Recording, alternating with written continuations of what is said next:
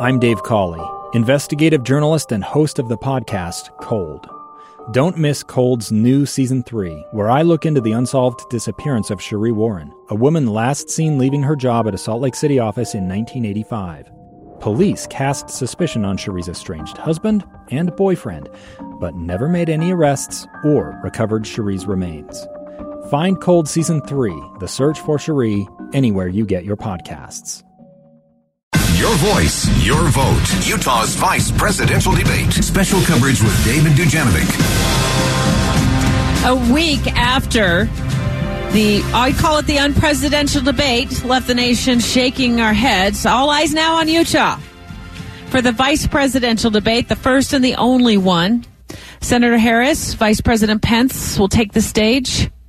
Oh, and what about 8.5 hours from now, David? Yeah, and the stakes, they're raised big time. The president caught COVID. We're in the middle of a pandemic. Will this be where the nation decides where they land? I have a hard time believing there's many people out there that haven't made up their minds, but I don't know. I guess some polls say, yeah, there's still people on the fence.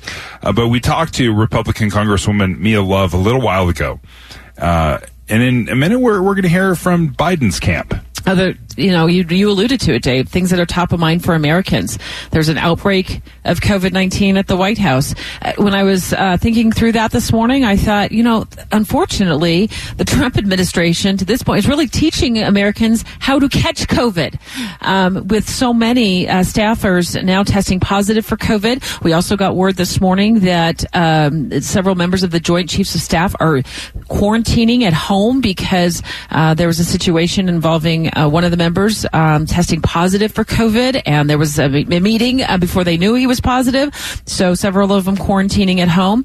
We've got Joe Biden leading and widening in the polls. It was a little wider this morning when I looked at CNN's poll. It was 16. He was 16 points ahead. Scott Rasmussen, a local pollster who does national polling, just releasing another poll showing Biden's lead not quite 16 points, but at 12 points. Yeah, and we'll see if the polls hold true. Sometimes these polls swing dramatically, but anyway, it's a significant lead, no question. Let's bring on Scott Howell. Of course, Utah's probably most well-known Democrat, Scott.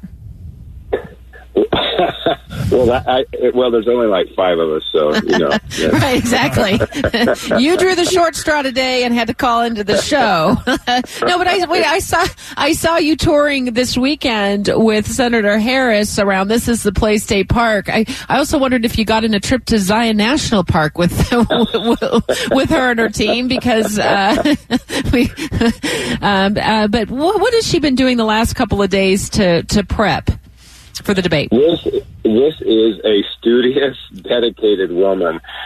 She is laser focused on the debate, and she has been doing debate prep for 6 to 8 hours every day. It's amazing how she's just a really studious person and laser focused on trying to make sure that she's prepared. Because Mike Pence is a good debater. His background was he did radio commentary for many, many years. At one point in time, he was referred to as the Rush on steroids, and it was kind of funny when you go back and listen to some of him. He's really got talent. He's good. So I think tonight, what you need to be looking for is how they respond to the very challenging questions and not pivot to something else. We have seen Senator Harris debate, obviously, in the Democratic primaries, and she had a few moments that were very memorable.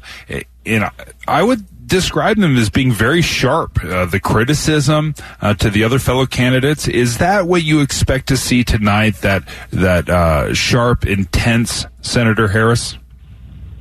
Dave, you really summed it up well. If you remember, she just about eviscerated Joe Biden in that one debate, and it was strong, but it was factual and it's to the point. And no, I don't think she'll be like that in terms of how she's going to come across. I do think she'll be firm. And I heard you talking to Debbie earlier to Mia about the challenge is sometimes when women are strong and how it's perceived as, they're not playing their role and all that. And I hope those days are all gone, because I think you're going to see a litigator and prosecutor who really cares about people. And that was evident when I was up at This Is the Place Monument with her. And as we were walking along that fabulous statues up there, she stopped and read every plaque. And it was interesting to me when we got to the one where the number of pioneers had died on the way out. And she said, look at all these women who've sacrificed and these men for your state and your community and all these things. And then she turned to me and she said, you know what? You guys are just a bunch of immigrants out here in Utah. And I said, yep, you're right. We are. And so she's got a really sensitive soft side, and she's really moved by the whole notion of those pioneers moving west to have the Constitution protect them on freedom of religion. So I think for her, she's got to be really spot on, but not too far over the top. And it's going to be a civil debate. I promise you that. And for me, I'll be looking for, and you guys have said this all morning, COVID-19, there's got to be a plan, and there has to be a plan where we have reliable data from the White House, where we have the truth about the vaccine, about where we are, what precautions we should be taking. And I think that's going to be front and most talked about tonight. Scott Howell is a former lawmaker here in the state of Utah. As you just heard him say earlier, he's the lone Democrat also in the state of Utah. Of course, I'm joking. I don't want calls from your fellow Democrats. We know that's not true. No. It's a joke. But Senator Harris made reference. We've played that part of that interview yesterday and then today to the anticipated untruths that she expects to come out of Mike Pence's mouth tonight. Do you suppose we will see her fact-checking on the spot, or will she leave that up to the fact-checkers in the national media? Oh, Deb, it's a really good question, because I think you'll see a combination. I think she's going to be strong enough that she is going to call out the untruths that are going to be said, but I also think that she's not going to waste time on having to deliberate over every little point. And that's the mark of a strong leader, is that you have to be able to know when to take an issue on and then let it go. But hopefully the media, that fourth branch of government, will do its job, and people will be able to get the facts out there. And I think I really believe it's going to just be a better debate after the disaster. I loved the professor that was on, the way he articulated what happened 2 weeks ago. But I do think that they're going to bring up the economy. I think they're going to bring up technology. I think the new Green Deal, in the Biden way of presenting that, not the OC, what she has said. So I think those are going to be issues that are going to catch the curiosity of the people that watch. And I believe that this very well could be maybe one of the last debates. And the reason I say that is if the president tests positive, continues to do that, I just don't think the VP will debate him in what we call a traditional debate. So I think there's going to be a lot of people watching, and Dave said this earlier, usually a sleeper on the VP, but this one has its own characteristics, and it has one that I think people will be making choices, because one of these two candidates, you can pretty much be assured, will be the candidate in 2024. Isn't that funny we're talking about that? But it will be the candidate for president in 2024. Scott Howell, thank you so much for joining us. Debbie, I don't know if there was anything more terrifying that Scott said than that the media is the fourth branch of government. A gun in the face. Then all of a sudden they all kind of lined up. They pointed their guns at me. And this is the point where I thought, I'm going to die today.